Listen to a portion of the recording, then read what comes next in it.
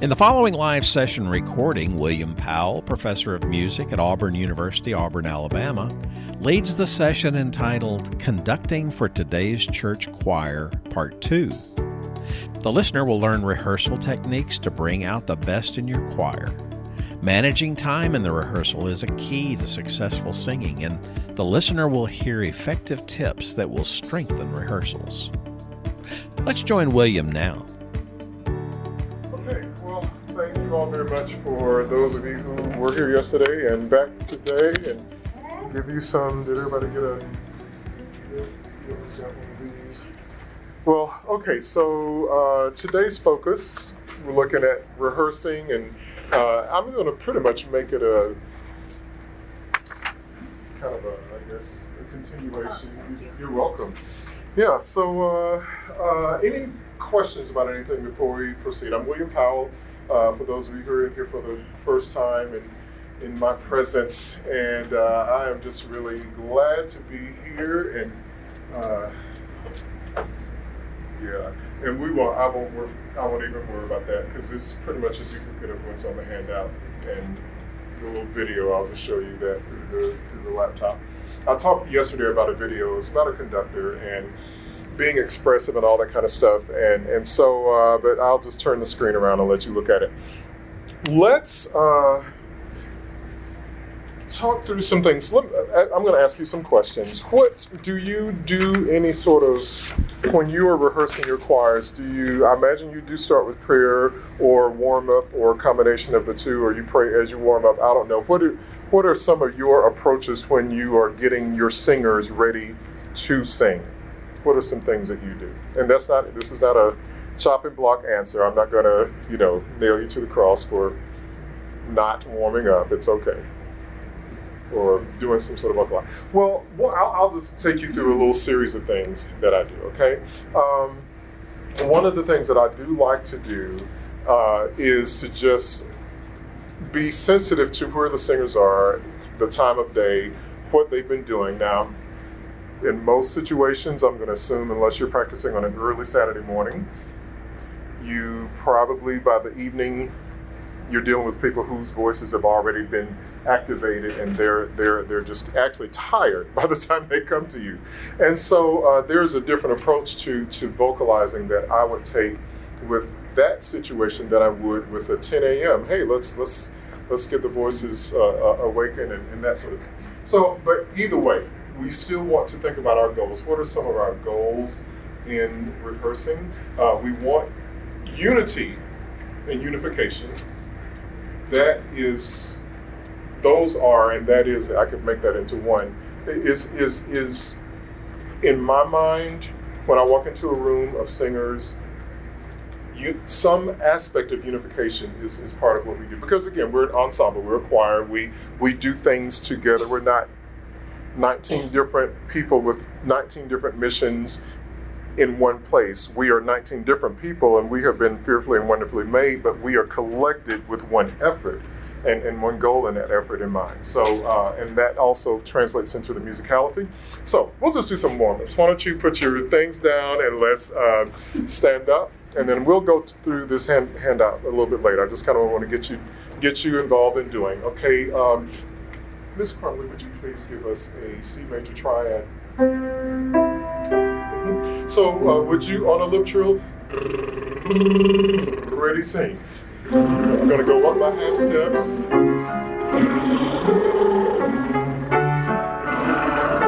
Yes, that's great. And so, and you do that about 10 more times, and you will be on the floor with the rest of us. And so, one of the things I like to do also, you notice I'm kind of doing this, I kind of give you a visual of this sort of windmill sort of thing, because the voice is intangible from, you know what I mean? And so any sort of physical activity we can do outside of the voice is helpful. So would you make that little windmill sort of turn with me where we left off? Ready? Breathe.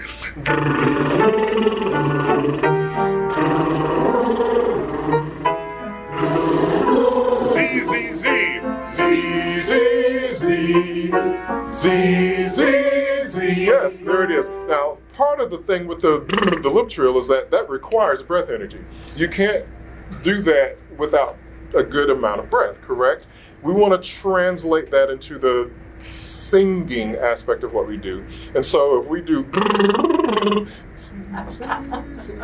that's counterproductive, right? Because we have not transferred the energy into it. So I'm explaining it to you, but in rehearsal, I would just say, that's not enough. Keep the energy going. Let's start back. Let's go to D major this time.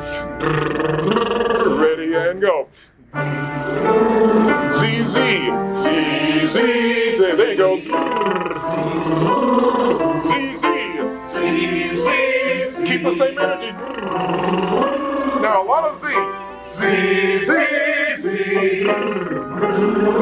Last one, Z, Z. Z, Z, Z. Yes. Look at how much you improved in terms of your energy. That is great. You may have a seat. Excellent. All right. And so as you're sitting, I want you to and sit with good posture. I'm going to pretend like I'm sitting, but I'm not in a chair. So we're going to roll our heads around and roll it in the opposite direction. And back in the other direction. And I hope you're breathing as you do it, not holding your breath like I was doing. All right. Okay, now this time, with your eyes closed, I want you to take a nice 4-count inhale.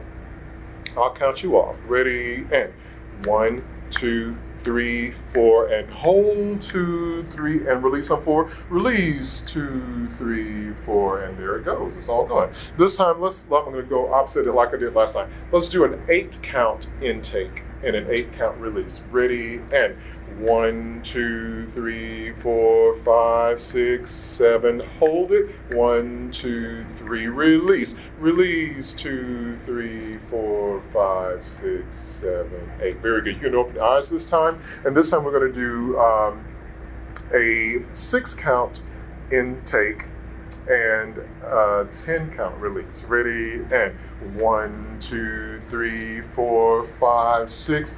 Hold, release. 1, 2, 3, 4, 5 through the mouth and the nose. 8, 9, 10. I just said 10, didn't I?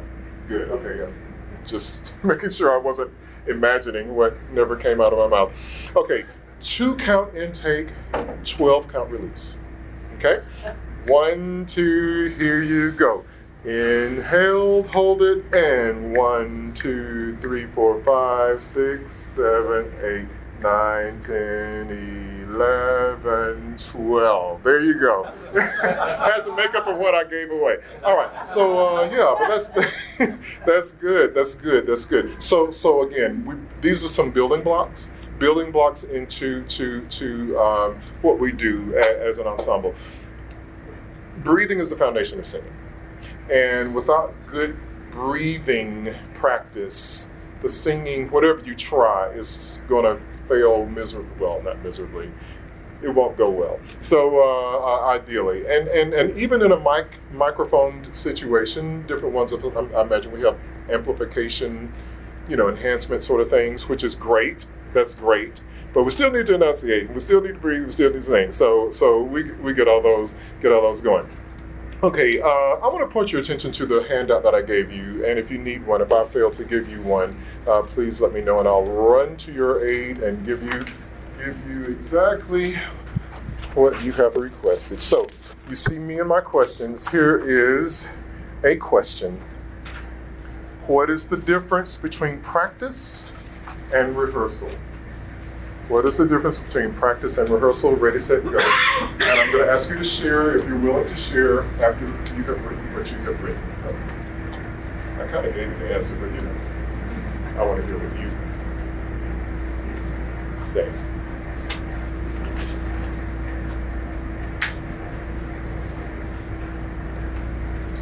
And again, it doesn't have to be anything deep. This could be 3 words. 5, actually. Practice is, 6.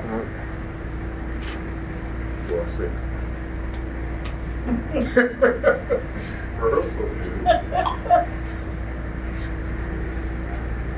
Okay, who wants to share an answer?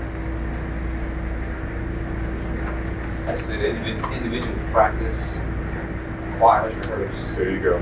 I mean, that's kind of it right there. I like like the idea, and John and I agree on this, I like the idea of each person taking individual responsibility for music making. If our singers come to us and we are the bearer of all things wise and good, and our singers take on a passive role of feed me until I want no more, maybe we haven't done our jobs, maybe we have done it in the wrong way, maybe we've done whatever it is that we've done. And I don't necessarily mean to suggest that they can do our jobs necessarily, and some of them can for sure, because in some situations you've got retired choral directors and orchestra conductors and all that. So I'm not suggesting, but taking personal and individual responsibility. And when we can instill in our singers, we are only as good as you think we are. We're only as good as you make us be. And why should we be good? Why does it even matter that we are good? Does it matter that we're good? Does it matter that we do what we do well? You're talking about parking ministry. If I just stood at the parking lot and was like,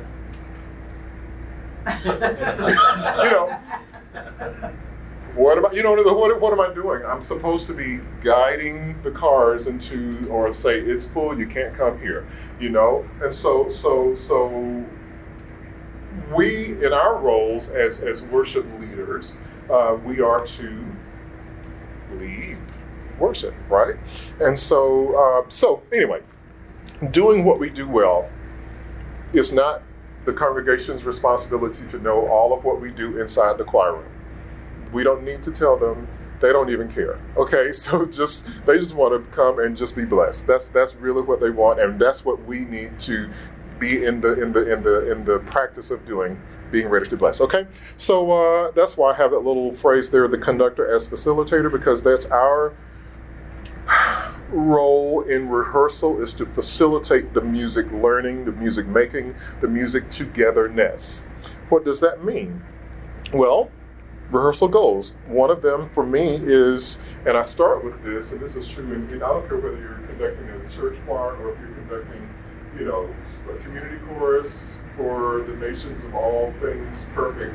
But our goal is, our first job, because remember, the singing people, we're the words people.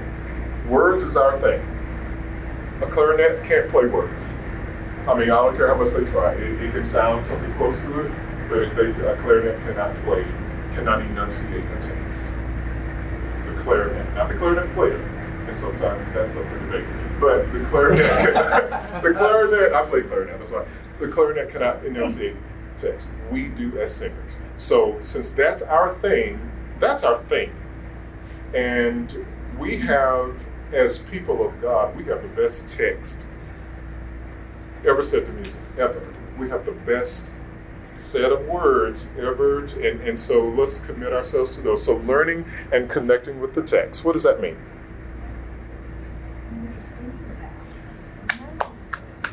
Know what you are singing about. Yes, absolutely. Have it right here. Meditate on it. So many of our songs are, directly from the scriptures, which is, I love those. I don't care how bad the music is, but if it's got some scriptural power to it, yay, let's send that out there. Even if, there is cross voicing and, between the altos and tenors, doesn't matter.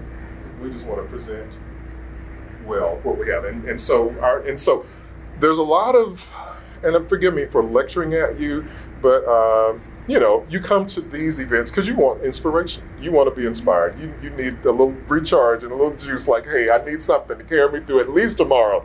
Maybe not next week, but at least until tomorrow. So I'm going to give you the best I can give you for now. Doing our homework in terms of, well, where is that scripture from? Reading the scripture. For instance,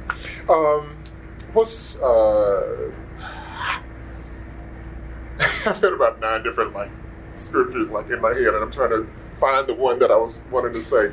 Well, say, the Lord is in his holy temple, let all the earth keep silent before him, out of Malachi. And that, to me, in my observation, has been often misused or misquoted or misapplied. You know what I mean? And the context of that, you know what I mean? The context of that is like, basically he was like, look, you are worshiping idols, and these idols are mute. They can't even speak. I mean, no matter how much you pray to them, you will never get a response from these wooden idols.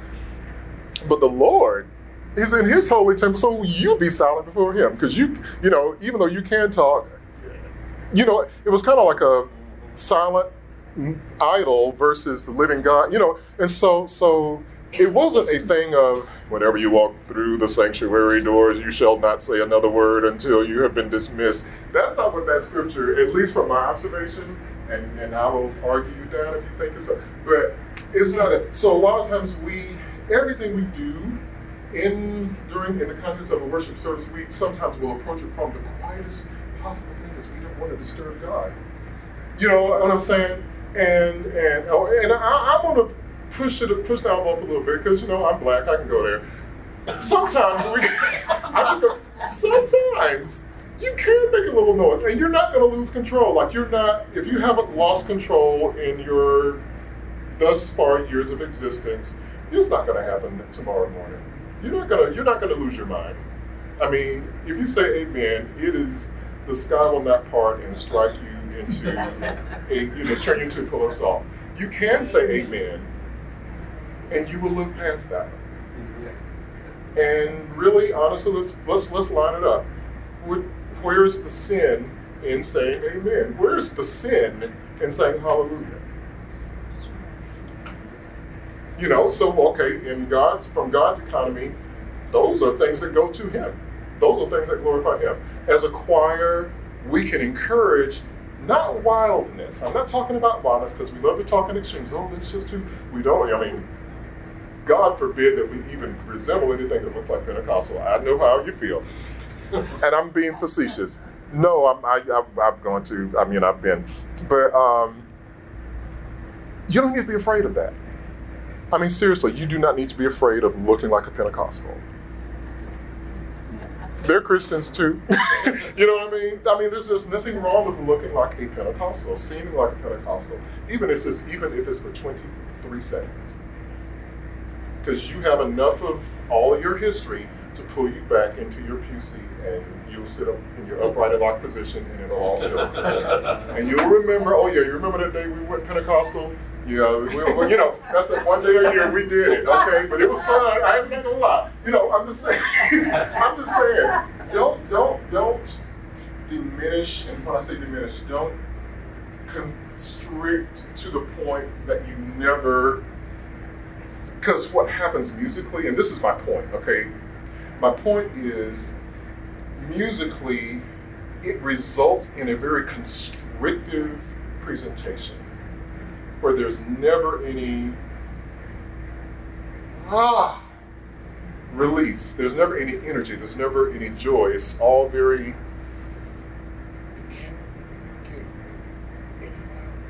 And so that's my encouragement for today. Don't fear that. I'm now in the category of the. I got my AARP envelope, so I can say it now. It's going to be all right. You will. It is. So anyway, connecting with the text, identifying with it, feeling it in your heart, showing it in your faces even. I mean, what is wrong with that? I mean, why do we have to be, So showing it in our faces. Next in my economy, learning the notes and rhythms. I told you yesterday, and I'll repeat it today, how with my students, we were, we started just talking about the text and just kind of going into Weep, O Mine Eyes by John Bennett. And from English Renaissance. And it goes, weep, O mine eyes, and cease not. Cease not. When I have to say, when begin you to swell? Talking about the tears. When begin you to swell so high that I may drown me in you? the tears becoming, you're just so melancholy, so sad that you have enough tears that you can drown in those tears, because that will you finally get some soothe and relief from the sorrow that you're feeling. And we can all connect with sorrow. We've all experienced some level of sorrow, some way or another. And the students, I have to tell you, they were as quiet as the mice of the church mice. They were just quiet, and because they were just, oh no. I just felt this, and then we started singing, and all of a sudden, they were singing with energy, and they were singing, connecting with the text. And I said, y'all, this is the very first time that we have never, you sang that without making any mistakes. Did you realize that you didn't make a single mistake? No rhythmic mistakes, no note mistakes. Why? As a choir. Because they were engaged, that's why. They were fully engaged. And the more engaged we are as singers in our choirs or as choirs, the more engaged they are, like some of y'all not some, all of y'all who conducted yesterday, each of you was so engaged in your conducting, which invites the singers to be engaged in their singing, And even if they're not, you still give it to them, you just still give it to them. They will be less bogged down by the weeds of notes and rhythms and all that kind of business. We need the weeds in that sense. Okay, moving forward. Applying choral vocal technique during rehearsal. We went over a few little things, and we're going to go through some more things. I brought a little visual aid that, now, this is going to sound like name dropping. I'll just go ahead and repent and just go ahead and I'm going to just do it.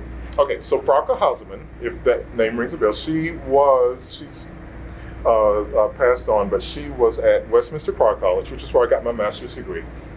The woman, Westminster Choir College, if you're familiar with it. Okay, so she was the person who went around to the different choirs to warm them up. And she taught group vocal technique. That was one of her courses. But her role was, so she went into a Westminster choir, she warmed them up. Next time there was a choir, and the director never did the warm-ups because that was her job. Can you imagine having that as set up and you going? So all of her experience and training, this is one of the publications from her. And so she as you can see, that warm-up book, sectioned out. Relaxation, posture, and, just several different warm-ups within those. And then, she says, she called them cards. And I'm like, these are not cards, this is paper. So anyway, but you could put, so you could just pull out, say, come and do one on intonation, one on this, one on that, have your warm-ups on your music stand, you just kind of go boom, boom, boom, boom, and you got your warm-ups for the day. You could really, throughout the entire year, never repeat a single warm-up if you just kind of extracted what she gave. It's real. I'll be happy to pass it around and let you all take a look at so many different ones. And she has them, even within each category, categorized as easy, medium, and difficult. It's all like, God. So, but yeah, it was well. Some of them, are a little dated because, or she was German, so she identified a lot of what she did was more from that framework. And so some of them, I just say, I'm going to have to translate that into something or transfer meaning of that into something that my students can get into. So I'll just kind of park this over here. Yeah, but it's fantastic. It is fantastic. So, but applying it during the rehearsal. So I'm going to do that with you. Let's pull out a piece of music. In fact, let's look at. I'll pick one real quickly. Yes, let's look at Grace Upon Grace.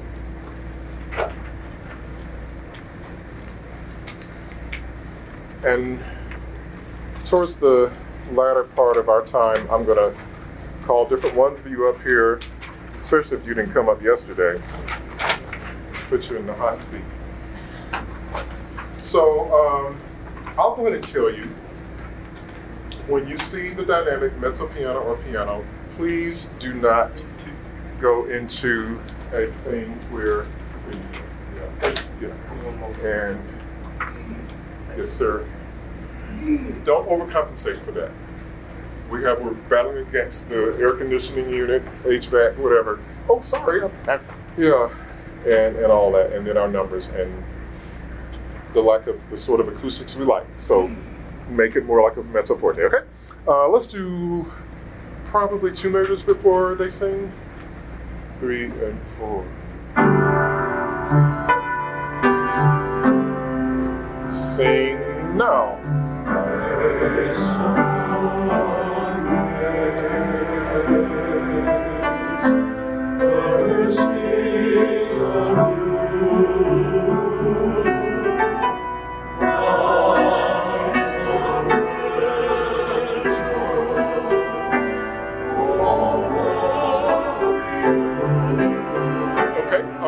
And so let's go back to the beginning. I want you to sing it on D, D, D, D, D, and make it sound real nasty. 1 and 2 and ready and breathe.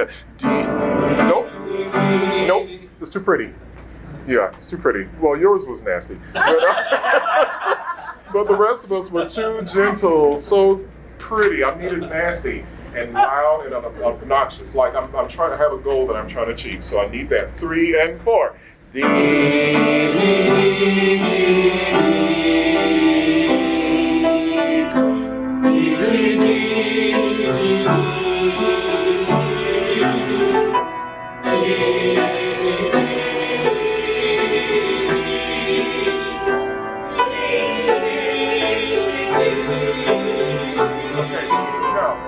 I'm going to bring it to your attention. Did you notice how you made fewer mistakes? I mean, I know this is the second time around. Did you notice how you made the first time around? I was like, oh goodness, what is this rhythm? What are these notes? Did you notice you made fewer mistakes? I mean, it's a phenomenon. It really, really is. And if we can ever tap into that with our singers to say just energy from the get-go. I mean, you just experienced it. You know what I'm saying? And so if we can get them there and let them buy into it, I mean, I'd rather have a loud mistake than a quiet, perfected something, because we can't even hear it anyway. All right, so this time let's go to the words. Keep it nasty, and eventually we're going to morph that into a different sort of sound, okay? Nasty, grace, ready, and sing. Grace upon grace. No, not quite. Y'all trying to, some of y'all trying to sing it. Grace upon.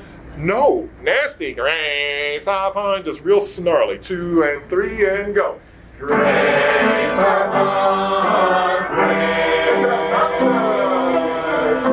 Mercies anew.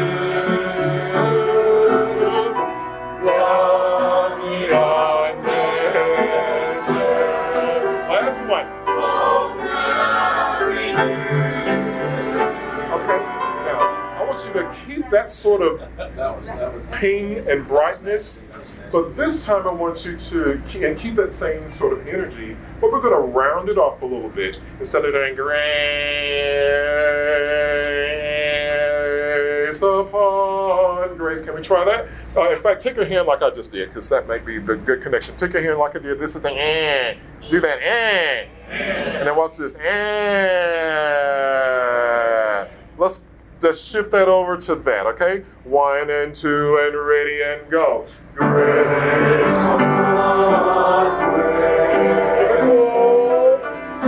mercies anew,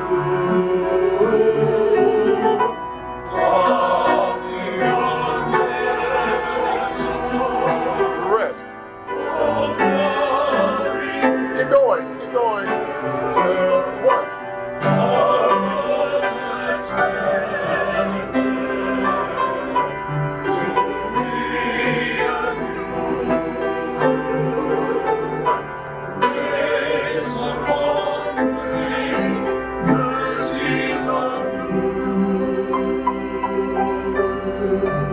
Very good. Okay, so what did we do? We worked on some aspects of the sound.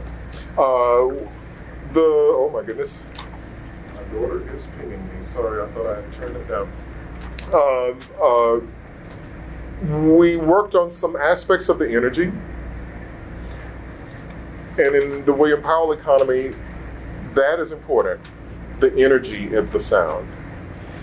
we haven't yet even talked about the words. Like, we haven't talked about that, and I normally kind of get that going on the front end. Sometimes, say sing it. Now, what did we just think about? That sort of thing. And you have your approaches to it, and I know that it works well with your population. So, but one of the things that I just want to remind you of, this is one of the songs. I mean, look at the very beginning. I mean, like when I say the beginning, like the first measure, the instructions with conviction. 78 to 82, not too fast. We may have been on the faster side of that. We look down at, look at the dynamics. Piano, mezzo piano. But when you come in, it's mezzo piano. And then we start, burying the sound into this dungeon, and it never comes out. I want to encourage you to promote energy in your singers, because you can always pull it back. But once they're down in that dungeon, in the cave of sound, with no resonating walls, it is almost impossible to say, okay, now I need you to really bring it up, because they've gotten conditioned to not producing. You know what I mean? They've gotten conditioned because they're comfortable. They sit in the rehearsal with their legs crossed or whatever. It's just like, and so you're going to impose upon them to get them to sing with energy by the time it's time to sing. But if you build it in a habit with them, when you call for it, most of the time, it'll show up. Yes? Quick question here. In these 4 measures, yes, just about every option of disunity is experienced in our church choirs. The word grace. Yes. Because it's very easy for it to be a closed vowel. Yes. So how do you modify that word, grace upon grace? What do you have to do about the R in mercy? Yes. And then going through the E vowel to get to the U vowel in a new. All right, so right there, those 4 measures. You have, I mean, it's a case study right there. It really, really is. So how would you're hearing these strident things coming out. How would you dissect that, correct it? Yes, sir. I, just having a lesson on how to say the word G-R-A. I'll just do it. Say the word G-R-A-C-E. What is that word? Say that word. Grace. How would we say that word and extend it? Just say grace. Yeah, go. Grace. Now, you're all trained, but all of our singers are not. And so what they're going to do is grace, that. And so have that moment to say, you're going to hope. I get to the dry erase board oftentimes, and I will show you the diphthongs. Does that word come up in your rehearsals where we have 2 vowel sounds that make up that one syllable? A, E, and I say we focus on the primary vowel sound, which is the A. And I think more of this one like an EH, I want it to sound natural, but we still have to kind of work on it to make sure we stay on the A. Yeah, does that make sense? So that's that one. And then, and then just not putting the secondary vowel sound until the S of grace. Some will say do grace, and that's fine. Some will say grace, that's fine as well. Whichever one makes your group sound its best. I would say go there. Mercies, the R. I have a friend that goes, he's a choral friend, and he says, friends don't let friends sing R. And so, it's like, and so how, how to do it, but how would you pretend your choir? Say that word for me and go. Mercies. That's how they would say it. How do you think I want you to say that word? Mercies. Yes, and that's how I want you to say that word. And, when I start getting kind of snarky, I'll go, now y'all making me have to tell you stuff you already know. I mean, like, really, come on, you've been under me long enough. You know what I want you to do. That's a word. Instead of say that with me. Mercies. Yes, and so, and it's working to not sound pretentious. That's one of the tricks with the English language and diction, because, how British do we want it to sound? How American do we want it to sound? How blended? Talk about blended worship. How blended do we want those sounds? How do we reconcile proper English with Americanized singing of that like, you know. So that's my struggle a lot of times. Anew. How do you go anew or do you go anew, like N-O-O? And I don't have a right answer on that. What do you do? Anew? You're new. I can tell you're a new person. I would go through the E, but I'd say it's a 64th note. That's it. Yeah. Because what it does, vocally, technically, it gives a little bit more of that. You remember that? It gives you a little bit more of that ping to kind of get that sound out of the back of the throat. So just a quick little vocal reminder is if you go anew, it brings some brightness to it, and it keeps your singers from going too far in the back of the throat. Got it? Say anew, like N-O-O, go.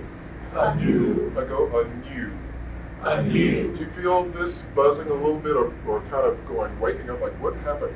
Yeah, anew, new, and the ooh, don't allow it to close too much. We're going to sustain the second syllable. Go, anew. Do anew, go. Anew. Yeah, and so it'll take a little work to kind of blend that brightness in, but yeah, those things. I mean, like I say, there's a lot in there between the R's and the even with the word grace. Like that's that. Would you have your group to sing grace with a flipped R? You know, I might, because I just kind of like that. But because sometimes I'm trying to silence the professor and just wake up the individual in me. We tend to ride on those voiced consonants as inexperienced singers. Grace upon grace. Now, what that does in a group singing setting is, okay, the professor just walked out. What that does, the consonant speed is slow, and therefore it doesn't open the vowel up until later. So rhythmically, it gives the impression that we're behind tempo. Yes. You know what I'm saying? So getting them, which is why the flipped R could help that, because we're not trained enough to know how to get that American R out of the way on the word grace. Do you understand? So instead of doing grace upon grace, it's a slow opening, and again, it makes the ear of the listener feel like, oh, they're behind. Grace. If you go straight to the vowel sound, grace, grace, grace, as opposed to grace. Even though I'm in time, the word's in time, I'm not behind, but it's slowing down because of that consonant speed. I just tell my folks, the consonant is just to get you to the vowel. Yes. That's, and yeah. hold the vowel until it's the last minute. Yeah. And it is. The thing about the deception in this particular one, because this is a voiced consonant, the group, like, you know, for an S or a T or a D or a G, you know, and that's a voiced one, but it's a plosive one, they don't have time to spin on a, you know, but the R, they can linger that one on like a vowel sound. And that's the one that's real tricky, you know, and it's hard to perceive as an inexperienced, untrained singer there. So that one, but of course I know you have a very convincing personality, and they'll just do it because you said it, like, you know, I need to get you, yeah, that's it. So, but you understand what I mean, those voiced consonants that get to be sustained and elongated, like the R, you know, so be careful of that. Anything else? Thank you for bringing that up. That was excellent. Any others? Shall we go to another tune? A tune, all right. Let's,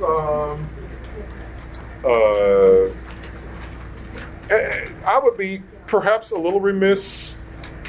The rest of this, you know, it's just notation of things you do. Like, what do you use as far as practice goes under the reinforcement? Because, you know, you have the rehearsal where you're putting it together.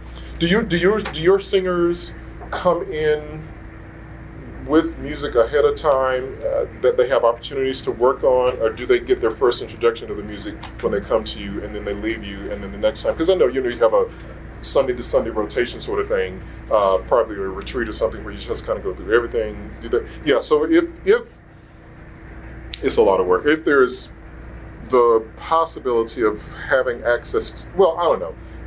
You have it all worked out. But their expectation to come into a next rehearsal with some preparation / practice, right? What do you provide your groups? Like recordings, do you give them recordings, part recordings perhaps? Yeah, say that again? Part CDs. Part CDs. Is it sung or MIDI or? Okay, got you. And yeah, so there it is. And that helps out a lot, I think. And doesn't mean I still don't have tone deaf people in the choir. well, They love Jesus. yes. They love to sing. There you go. And that's, that covers a multitude of sins, musical sins especially. So, yeah, and so by the time they come together and they are singing together, you can do a lot of great things. Let's look at some more music. You picked this time.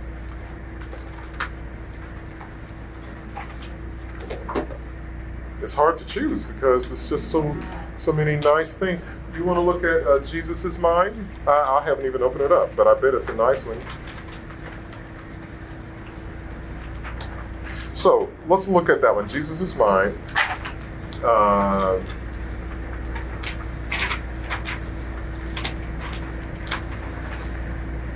Prayerfully, look at the dynamic level.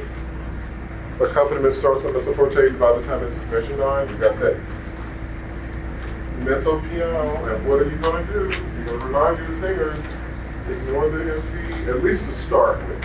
Because again, you can always taper back. But if they start there, it is twice as hard to get them out. You know what I'm saying? So let's do this. And this is a little rehearsal technique. I like to speak to text and rhythm a lot. Helps us align the rhythm up and as well as the pronunciation. Yeah, pronunciation. There's one of those words, fade. Twice. Yeah. So, maybe we can establish that from the very beginning before we even start singing. How would you say you want your groups to sing that word, F-A-D-E? I would go, I hear your brains and wheels turning. It's kind of like the grace. It's just different consonants. Fade, fade, fade. And the other beauty of this one is you have to really aspirate that F. Because it'll sound like fade, unless we put a lot of air.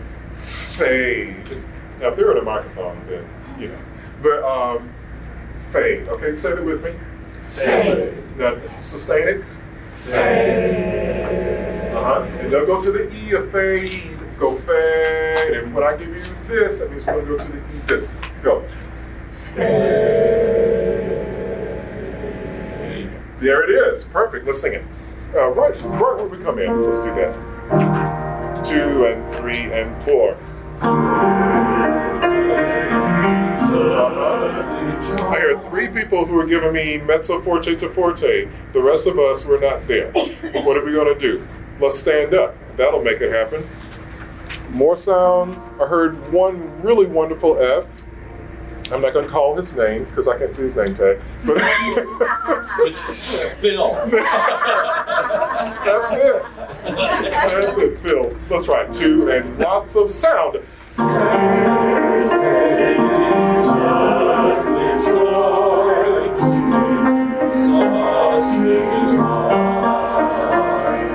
Stronger than fleeting hopes, Jesus is mine. Okay, yes. Now, one little something to, speaking of, because again, we're the words people. Measure 12, top of 4, first measure, mine, another one of those diphthongs.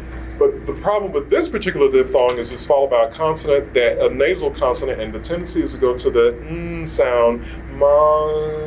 We start anticipating that n sound a little early. So let's open up, keep the vowel open. What vowel sounds make up this diphthong? Ah, e, mine, or ah, it. Ma, ah. So we're going to sing that ah of mine. 2 and 3 and sing mine. Good. Forte.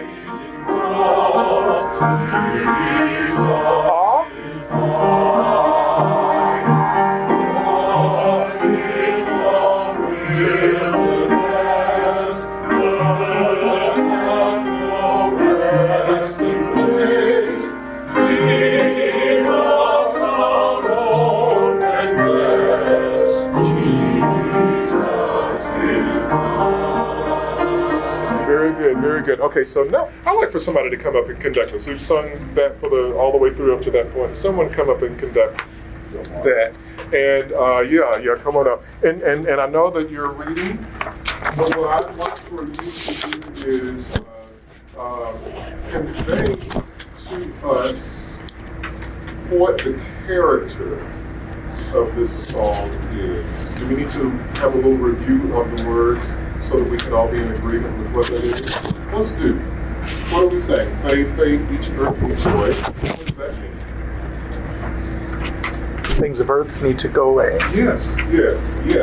And have you found that as we progress in our various age levels, that the things that were important to us when we were 7 are no longer important to us at 17 or at 27 or yada, yada, yada. You know, there are things that are less. So there are other things that grow in importance, but we're fading. We're learning that, you know, Jesus is the most important thing.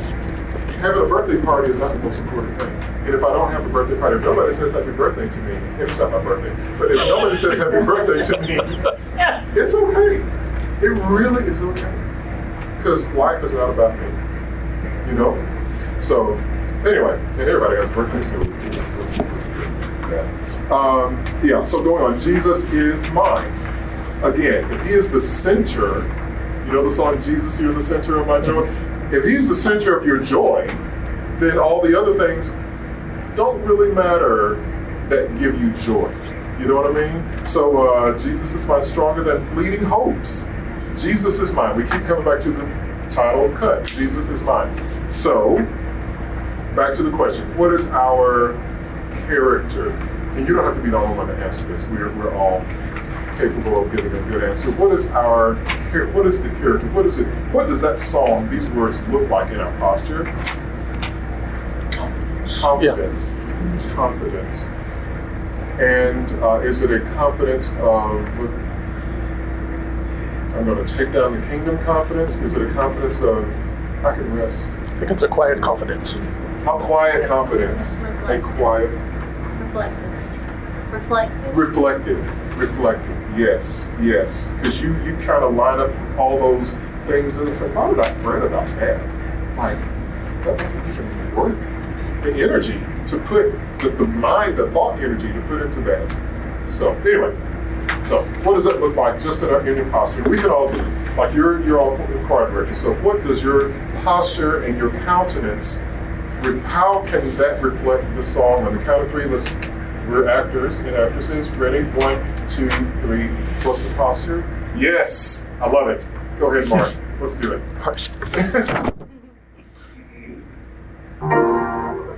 Right where we come in? Right where we come in. Yeah, let's do it. Okay, all right.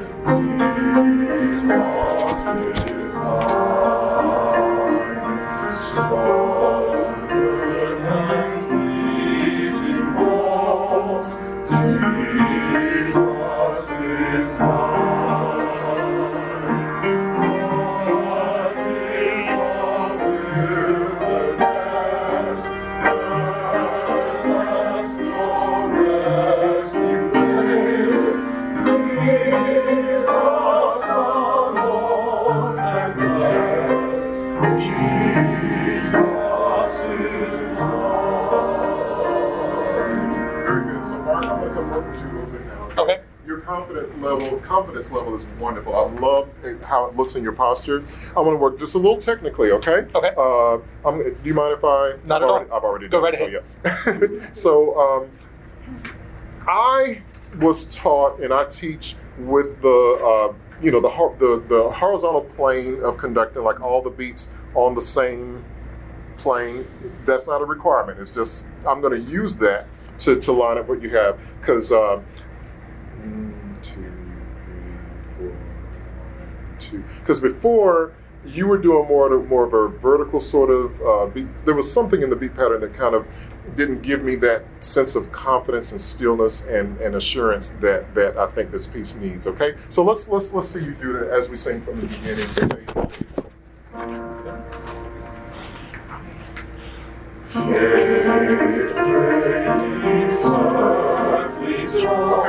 Okay, good. I like the energy that you're choosing to use in that, and I don't feel like we're reflecting that same energy. So we're going to flip the script. You're going to conduct the way we sang, and you're going to sing the way he conducted. Does that make sense? Let's watch what you did. Do what you did, and just watch him conduct. Okay, and I'm going to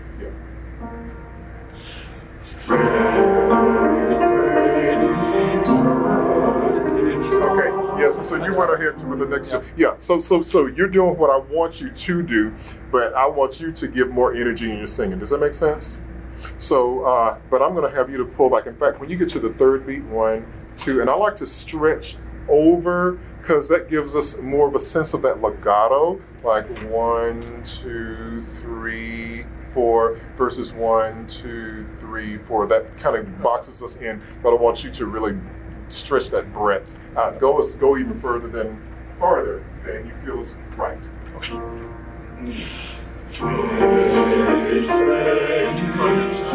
Put beat 3 over here. Don't rebound out to here, but just 1, 2, 3. Yeah, come out there. Let's just see what that looks like. Okay.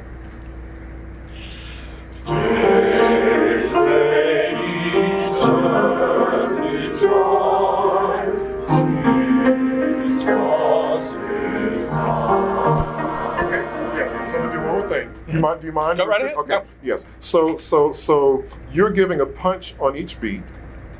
Would you describe this as a marcato? Not at all. Okay. So let's smooth that out. Yeah. So instead of I want you to go Okay. Make sense? Go.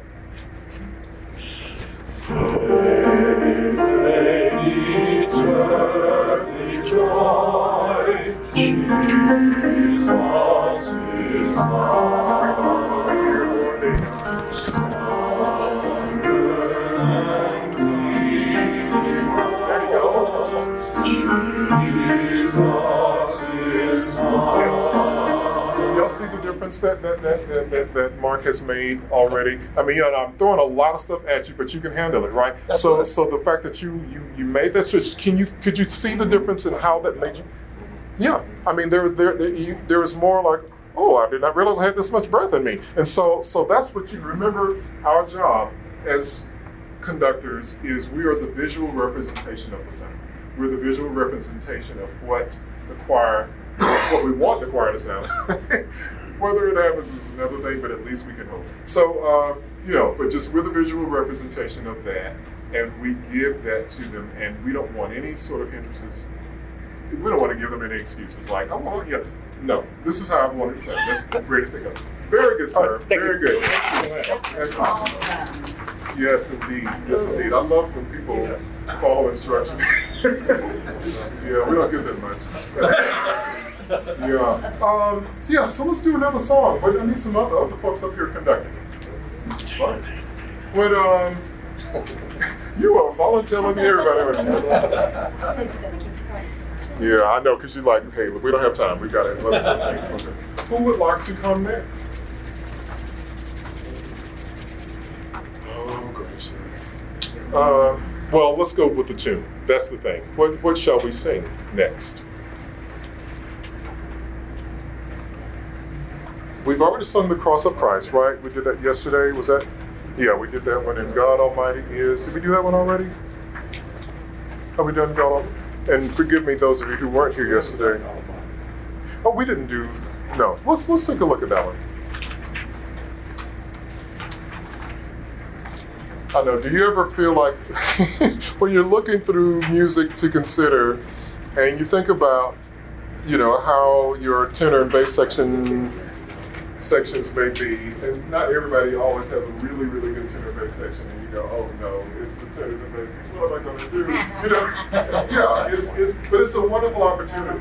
Because there's honestly nothing like sound of men's voices singing together with power. I mean, there's nothing like it. And then I'm not, but, and the same thing with women. But there's just something about, the male voice that does that down here. Okay, who's going to conduct?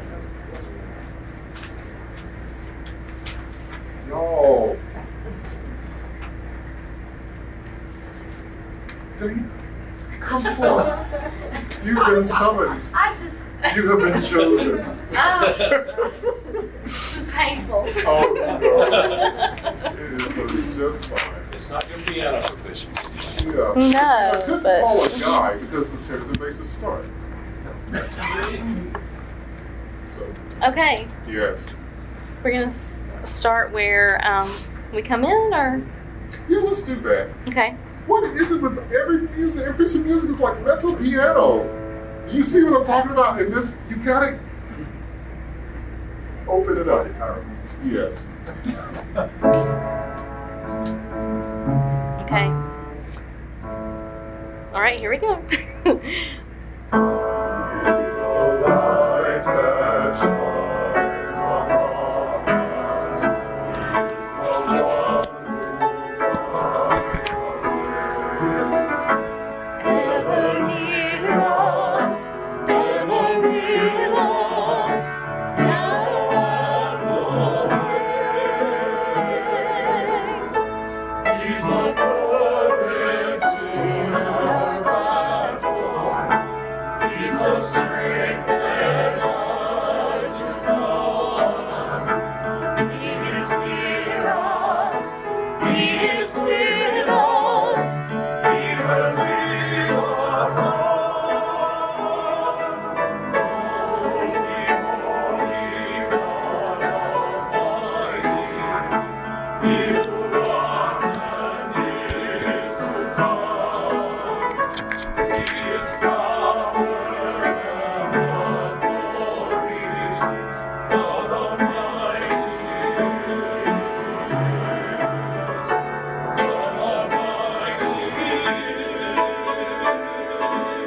Hey, let's get that on here. Good, very good. All right, so, again, we're all reading. We know this, and that is fine.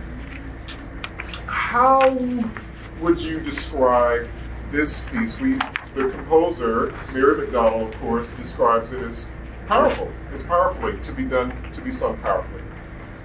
And she gave us a mezzo piano. Mary. So, but it needs to build. It needs to build, which is great. And I have to say, Dana, you did a good job of starting from there and building us to that place. You know what I mean? Mm-hmm. One thing that can show that building even more, and it's hard to do it with a permanent, podium stand, so that's a little bit of a challenge. But what I like to do a lot of times, as a conductor, you have you've got the vertical dimension. Like, here's my rebound, here's the ictus, da da da da. You got the vertical dimension, speaking visually, right? You have the breadth or width dimension, where over here, that not a meaning. Yeah, and so you have that width that can show, when you stay there, it's like, oh, that's piano. When you go out here, it's like, okay, that must be louder or whatever.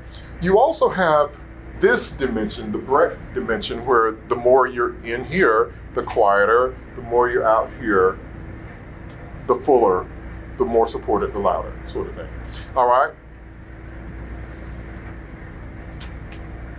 When you're doing a build-up sort of something, you can combine any of those things. 1, 2, 3, 4. 1, 2, 3, 4.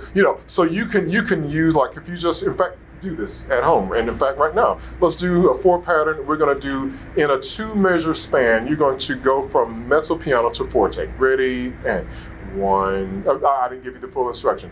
Go from mezzo piano to forte in the width version. Okay? Like, the wider your pattern is, the louder you are. Ready? And 1, 2, 3, 4. 1, 2, 3, 4. Let's do that again. Start more boxy, and then you're going to get more, on the planes. Ready? And 1, 2, 3, let it grow, 1, wider. And so you want to take, and Dana, I'm going to come at you right here. You want to take advantage of this space that you have over here as well. So you have 1, 2, 3, 4. You gave more space here, but give it over there too. Yeah, let's try it all together. Ready, go.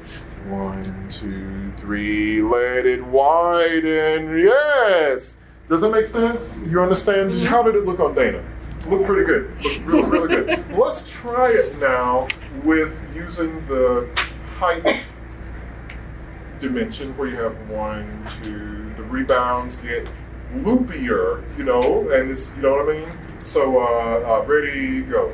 1, 2, 3, 4, 1, 2, 3. You almost can't do that without going that way too. Let's combine those two. Ready, 1, 2, 3, 4, 1, 2, 3, 4. Yes, and so one of the great things about going from beat 2 to 3 is that's the longest distance of travel, which we want to take advantage of that little opportunity because that's the one place visually that shows just how great of the increase we have to make in terms of our sound.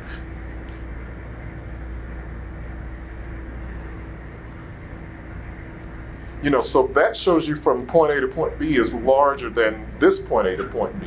A1, B1 from A2 to B2, you know what I mean? So showing those differences gives our singers a visible gauge of, oh, we're supposed to be louder, as evidenced by the width of her pattern. Let's try, let's do using the breadth, is that breadth? Depth, whatever that is. Let's do that where we start inner and then we're gonna poke it out there. Ready, but you gotta do the others as well. Ready, go. 1, 2, 3, 4, 1, 2, 3, 4. Can you combine all three of them? Let's combine all three of them. Where you're going to make it wider, make it that way and more, okay? It's like, it really, honestly, I think of it as a funnel because it kind of starts low and increases in width and height. So that's a funnel, right? Like a tornado. Ready, go. 1, 2, 3, 4. 1, 2, 3, 4. Yes. So you also, like I say, you always want to make sure you use, and you talked about my long arms, and I used to be really kind of, I guess, ashamed. I used to be ashamed of her. Because I was like like a gorilla. People are like, what in the world? My arm, look up. Do your fingertips almost come down to your knees? Mine do. Just a natural state. Look how close I am. These are my knees. Not very close to my knees with my arms. So I used to be kind of like, and then eventually the Lord said, okay, I gave you this. I also called you into a field where you get to use your arms. What you think you ought to do with that? And I was like, thank you, Jesus. And then it was just like, okay, I stopped, trying to constrict myself just because, of that thing. It's kind of like the Christy Brinkley and the wide back. She was like, well, who else has this? And she just sparkled it with her smile and everything, supermodel. So, let's do it again. Taking advantage of, think more of the breadth. The width. Whatever. Ready, 2 and 3. 2, 3, and widen it. 1, 2, 3. Yes. Now, here's the last element, which actually is the first. Okay? You know where I'm going with this. The intensity in the bass. Because if you increase, now watch this. I'll stand where you can all see. Okay. Difference between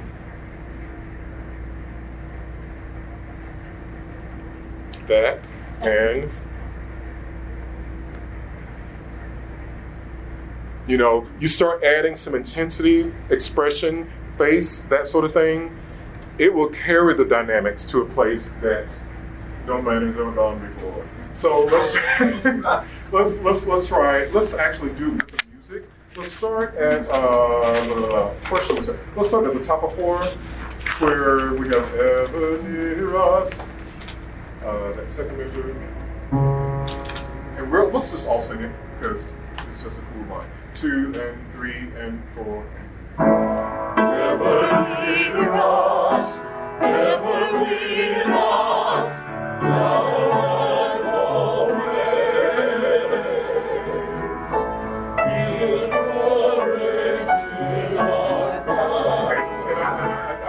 want to encourage you, Dana. That was really nice, and I was like, oh man, she did a decrescendo where I was thinking it was actually a crescendo. But you adapted to it so nicely because it was. Did you notice how intense it made the decrescendo? Did you notice that? You did a real good job with that, Dana. And so let's do that again and make sure you take note of that as you're singing. Okay? Like watch. In other words, watch Dana. Put her on the spot. Ever near us, ever with us, now and always. He's the courage in our battle. He's the strength when odds are strong. He is near us. He is with us. He will lead us on. That's where I actually was thinking about because that's where it happens. Start at the top of 5. He is near us. I don't hear enough of the. Well, I guess it's only 3 of you ladies singing. So, but y'all can do. Y'all can make it happen. Okay. Start. Yeah. Measure 19. Here's the rest. Ready to go. He is near us. He is with us. He will lead us on. Okay, all right, let's do that again. Yeah, I felt you thinking through that and going, you know what, let me do that, a better job of that. Yeah. I think, let's so we're going to add the left hand to this. Okay. Yes, okay, oh, come on now. Yeah, so let me, something you can do. Okay. You can mirror conduct if you want to, especially since, now I wouldn't mirror conduct through the entire piece, song, but right here, because it's getting ready to, you're getting on the train, the jet, we're on the runway, and it's time to take flight, then you can do mirror conduct and just flap away, okay? So let's do mirror conduct starting at measure 19, same place. We'll start smaller and then, He is with us. He is with us. Let's do it again. Yeah. So you're gonna do, and we can let's. In fact, if you don't mind playing, and we're not going to sing. I want you to put your music in your lap, and I want you to mirror conduct this and let it grow. Okay? You don't even need to look at the music because you should have it by now. 2 and 3 and 4. 2, 3, 4. More.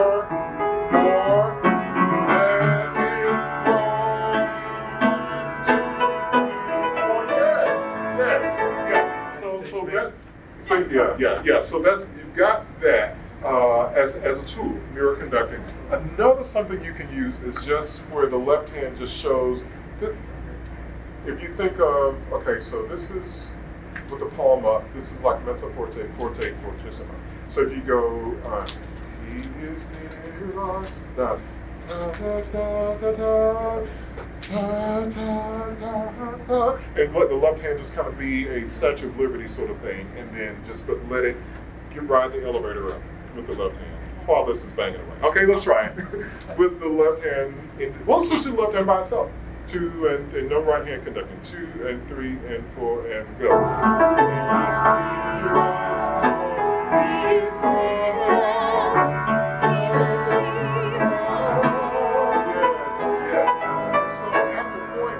You notice, like so many of you did, that left hand got a little bored. It's like, look, I want to be part of this. Like, am I in or not? So you say, okay, left hand, let's do some other things. So we start kind of morphing a bit of the pattern in with the dynamic. Let's do it. Okay? Let's do it with both hands. Conducting the pattern here, crescendoing, whatever. Be careful though that you don't go like this, because you want to give it more of that. Okay? All right. 2 and 3 and 4.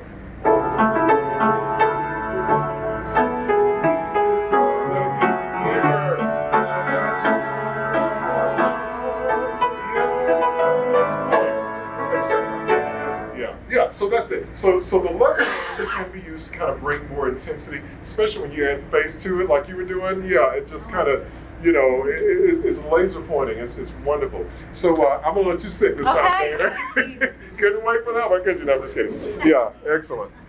So let's, and I'm going to trust that I'm not going to ask about time. I'm going to trust that y'all going to tell me when it's time to not. Let's see.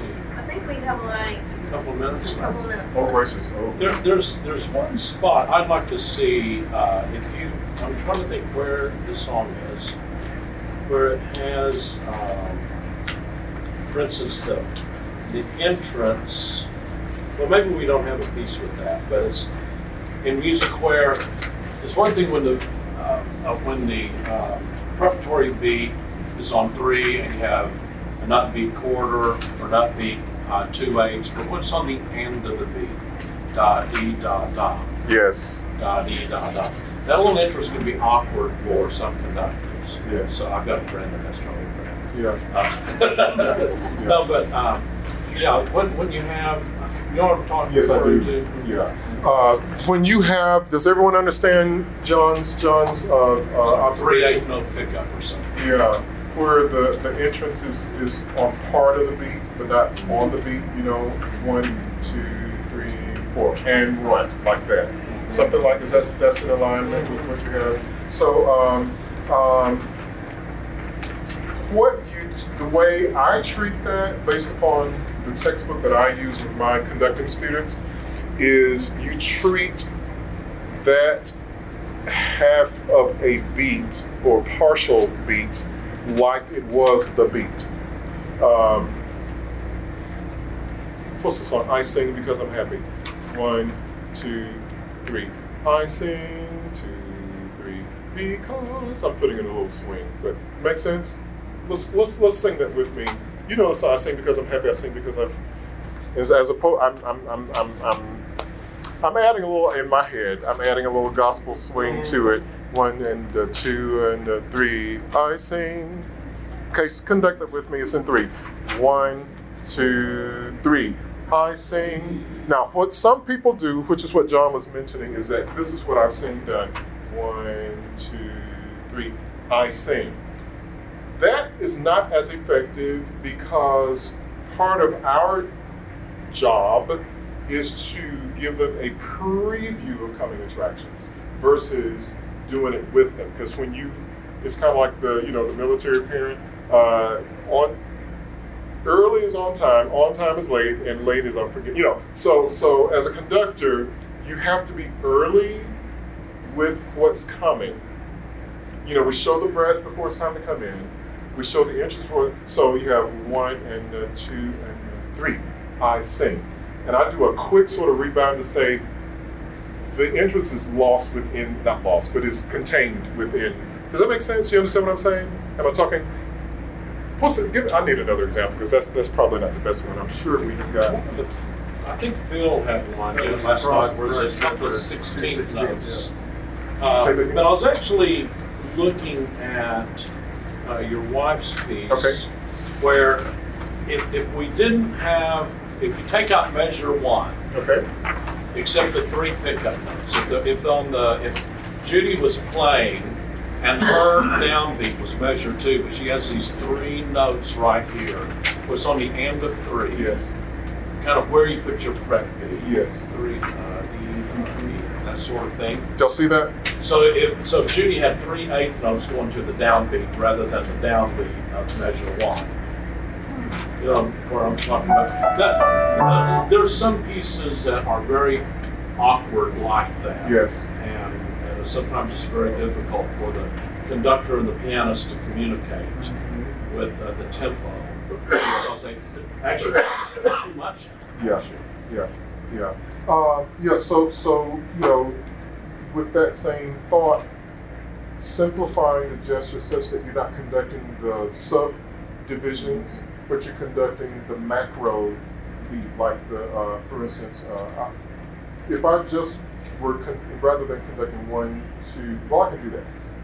1, 2, 3, da da. So, Judy, if you will start where John was talking about those 8 notes, I'm just going to give you. Make sense? You see what I did? Let's do it again. Yes. Now I'm going to do without the prep. It's like a magic trick. I'm going to do it. I'm going to do it without the prep. I mean, without the 2 beats of prep. I'm just going to. I don't know. So just a clear, sharp, marked beat. Instead of trying to do this, which is what trap we sometimes find ourselves in. Now, she's smart and she's great, so she would pick it up, but not everybody would do it because you can't do it with them, because remember, on time is late. Yeah, because the eyes need time to process, prepare. Okay, got it, go. You know what I'm saying? Does it make sense? So, did I answer your question? Well, you did. And another thing, what did you basically gave the beat. No, like that, but something went on inside you first. Yes. Yeah, so I was doing some internal counting. Right. Yes. Do you understand? So when I took away beats 1 and 2, you were so, I love you. You count, and I take my students through this process. Well, I'll get them to count out loud. Do that with me as you conduct it, because this, it's a session. Conduct the 4 pattern and count out loud. 1, 2, 3. And give a sharp 3 for that thing that we're doing. Go. 1, 2, 3. This time, you're going to count out loud, but you're just going to not conduct the 1 and 2, but you're going to count out loud 1 and 2, and then you're going to conduct the 3. Got it? Think. 1, 2, 3. Good. Let's do that again. Counting out loud, and 1, 2, 3. Good. This time, you're not going to count out loud, you're going to think it. I'll count out loud though. No, I won't. Yeah. 1, 2. Yes. And it's one of those things where, bless you, less is more in that, because the less other motions you put into it, the clearer it's going to be for the pianist, for the singer, for the orchestra. Watch this. You're going to wake up at 2 o'clock in the morning and you're going to hear those notes. But you know how it gets to you sometimes when a repeated thing happens. Versus, that's a little extra, and it's not as easy to follow. Right. And so I mean, That's herky jerky. So be careful of over conducting in those moments. Now I overconduct on some other moments where it's like, y'all got this. I'm just gonna have a good old time with it. Yeah. So I know our time is up. I'm sorry for keeping you over. Any questions about anything? Let's say thank you to Dr. Pappies.